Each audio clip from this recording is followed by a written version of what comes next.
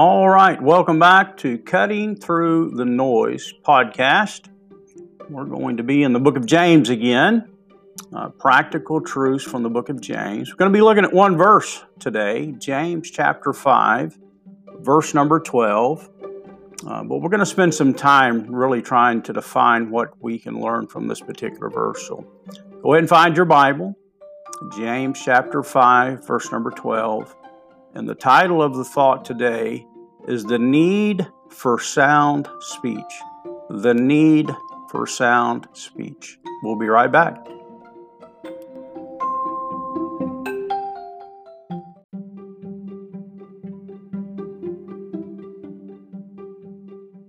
Okay, James chapter number 5 and verse number 12 is where we're going to begin our study today.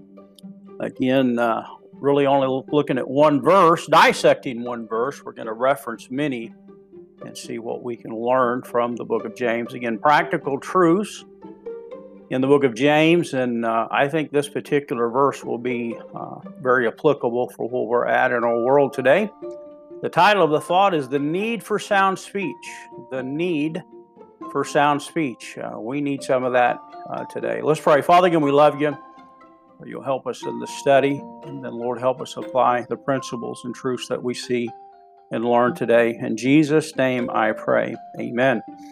Again, James chapter number 5, again, as we've gone through this book of James in chapter number 5, we get down to this passage of Scripture, and James really comes back to this thought of patience and suffering, and that was our last podcast. Again, trying to learn to be patient, and I know that's not an easy thing to do. And then right here in verse number 12, it almost seems that verse number 12 is kind of out of place in our text, and we ask ourselves the question, what does speaking in O's or making O's or yea-yays or nay-nays have to do with trials and sufferings? Well, if you've ever suffered, been in a trial, you probably already know what the answer is. You know, many times in the middle of a trial, it's easy to say or to do things that we may not really mean.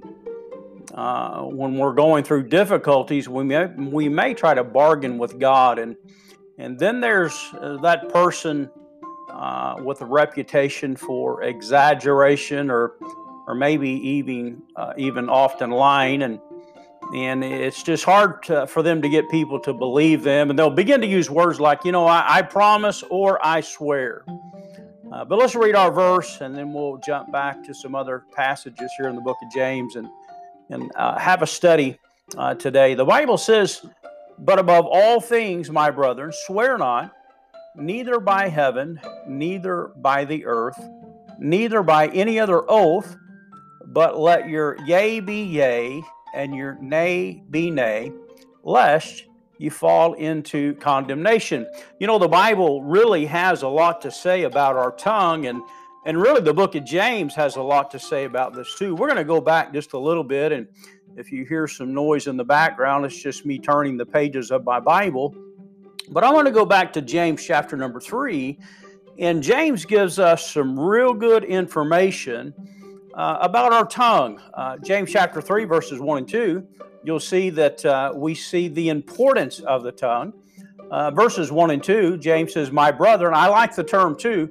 James is not writing to the lost world and not writing to the lost individual, but he's writing to believers. He says, "My brother, be not many members, knowing that we shall receive the greater condemnation.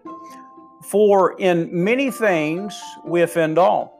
If any man offend not in word, the same is a perfect man, and able also to bridle the whole body." So we see the importance of the tongue. I'm glad I have that. I'm glad that we can talk and we have speech, and it certainly helps us to communicate. But we see the importance of the tongue, and as we go on down through this chapter, we're going to see the illustration of the tongue. Follow along here. Listen along. He says, "Behold, we put bits in the horses' mouths, that they may obey us, and we turn about their whole body. Behold, also ships, which though they be so great, and are driven of fierce winds, yet are they turned about with a very small helm, whithersoever the governor listed. So we see the importance of the tongue. We see the illustration of it. I mean, our tongues can direct, just like a bit in the horse's mouth. We go right, left, we stop, we do all these things. And our tongues will certainly give us direction, give others direction. And then also our tongues direct, just like a ship is guided by a small rudder. Again, they compare the size of the ship and the size of the rudder. The ship's huge, the rudder's small, but yet you can give direction with that small rudder. And that's the way the tongue is. I mean, the tongue is important. We hear things daily in over the news media, over social media, in conversations, and so the importance of it. Then we see the illustration of it. And James also, again, that's the good thing about the book of James. James is pretty just straight to the point. And many times that's how you and I need to be. We don't need to beat around the bush. We just need to get straight to the point. And that's kind of the title of the thought that we had this morning, the need for sound speech. Now, and we can do that, but I think we can do that without being mean. So the next thing, look at verses 5 and 6, and we read about the iniquity of the tongue. James chapter 3, verses 5 and 6. He says, even so the tongue is a little member, and boasteth great things. Behold, how great a matter a little fire kindleth. And the tongue is a fire, a world of iniquity. So is the tongue among our members, that it defileth the whole body, and setteth on fire the course of nature, and it is set on fire of hell. The Bible goes on to say, in every kind of beast of the birds, and of the serpents, and of the sea, is tamed, and hath been tamed of mankind. But the tongue can no man tame. So we see the iniquity of the tongue. Verses 8, 9, and 10, we get to see here the inconsistency of the tongue. Notice with me, if you would, 8, 9, and 10. But the tongue can no man tame. It is an unruly evil, full of deadly poison. Therewith bless we God, even the Father, and therewith curse we men, which are made after the similitude of God. Out of the same mouth proceedeth blessing and cursing. Notice what he says, my brother, these things ought not so to be. It shouldn't be like that. So we see the importance, the illustration, the iniquity, the inconsistency, and then when we get to James chapter 5, verse number 12, we get to see the instruction. The instruction of the tongue. Notice with me, we're back in James chapter 5. Notice what we learn from this passage of Scripture. Not a passage. Notice what we learn from one verse in the Word of God. The Bible says, but above all things, my brethren, swear not, neither by heaven, neither by the earth, neither by any other oath, but let your yea be yea, and nay be nay, lest you fall into condemnation. A man's word is really a reflection of his heart. Two passages in the New Testament. One of those is Luke chapter 6, verse 45. The Bible says, a good man out of the good treasure of his heart bringeth forth that which is good, and an evil man out of the evil treasures of his heart speaketh. There's another verse found in Matthew chapter 24, verse 34. I'm just going to read the last part of that verse. We would say it would be Matthew 12, 34b. And here's the principle, the truth that we find in God's Word. It says, for out of the abundance of the heart, the mouth speaketh. You say, what does that mean? That means what's on the inside comes out. What's on the inside comes out. If my heart is not pure, my words will not be pure. If my heart is not clean, my words will not be clean. When we think about an individual that has problems with his speech, it's either going to be true or false. It's either going to be trustworthy or undependable. And sometimes I think there may be a little bit in between. You say, well, what are you talking about, that in between part? Sometimes people, when we have a conversation, I'm guilty, we want to just build something up. We really don't have to build it up. We just need to be truthful. We need to be careful. We need to be sound in our speech. Well, our speech should be that people will trust what they hear. We don't need to try to impress people. We need to be willing to instruct them. We need to be willing to tell the truth. We need to have real conversation with some real depth and some real substance. Now, I want you to allow me to jump out of context just for a moment. Now, I want you to think back. You won't have to think far, but how many have heard some inconsistencies over the last year? Some stories that have changed and some news that has changed. I thought about this. You know, our local, state, national, and world leaders are really puzzled why we mistrust them. I thought, really? You know, they say trust science. Then in a week or two, our science changes, or so-called science. You know, I would rather have someone tell me that they simply don't know than I would for them to tell me a lie. I wrote this down, and I believe it's true. They have created a huge problem. Now, let me repeat that. They have created a huge problem. You say, what's the problem? A person or people which have a reputation for exaggeration or lying cannot get anyone to trust them. We're on a Zoom meeting probably once a month or ever so often, and they're saying, you know, why do people have a problem with our message? Well, the problem we have is that the message changed. And so people with a reputation for exaggeration or lying cannot get anyone to trust them, nor should they be trusted. I found a verse in Proverbs, and I know there's many more. The Bible says, confidence in an unfaithful man in time of trouble is like a broken tooth and a foot out of joint.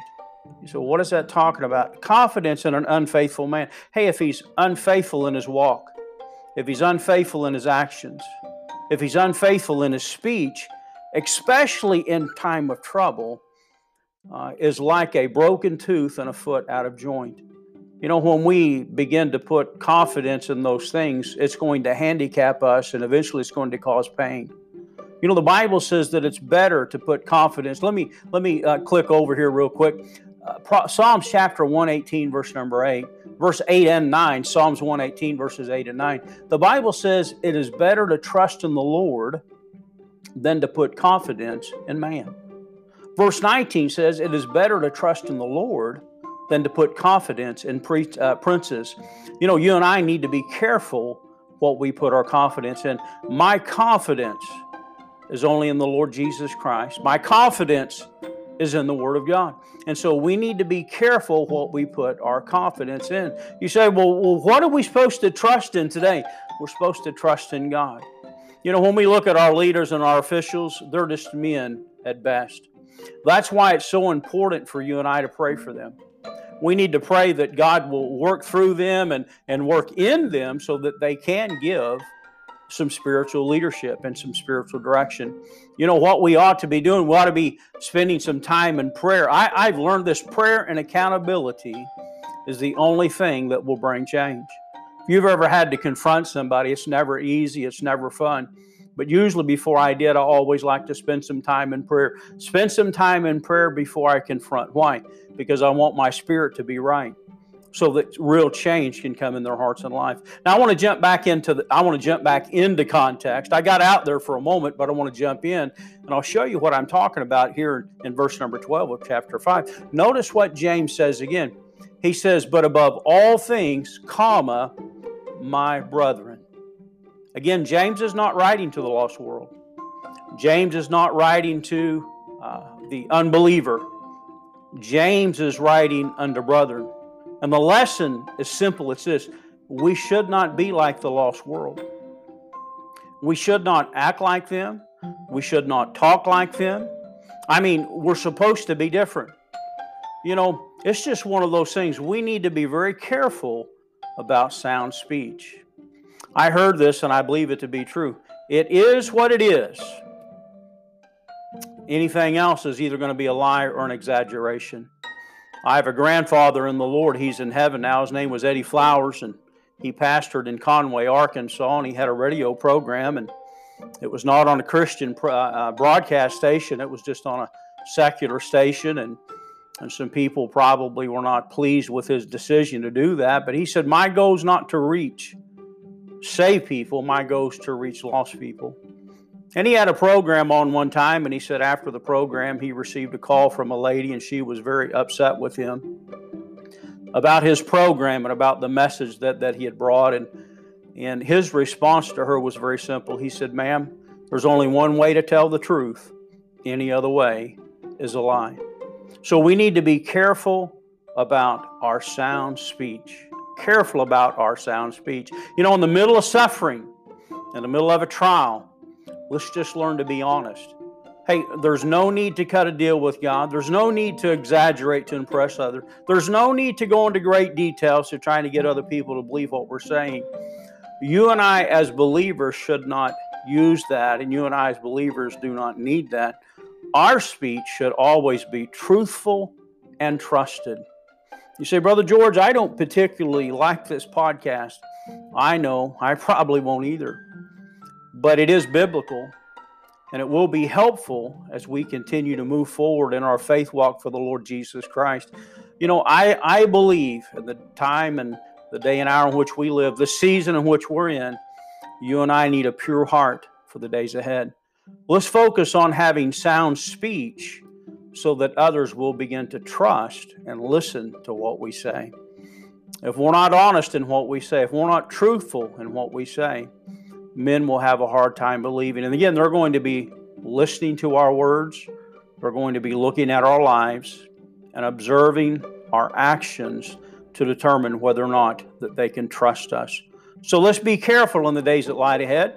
Let's practice the Word of God. Let's do what we ought to be doing so that we can be the light in the darkness. Again, thanks for listening today. I hope this was a challenge and a blessing to you. We're going to continue next week with verses 13 through the rest of the chapter. It's going to be a great passage on prayer, and we'll see what we can learn from prayer from the book of James. Let's pray. Father, again, I love you. Help us to apply what we've learned today and to focus on some sound speech, because that's what we need in the hour which we live. Again, I love you. In Jesus' name I pray. Amen.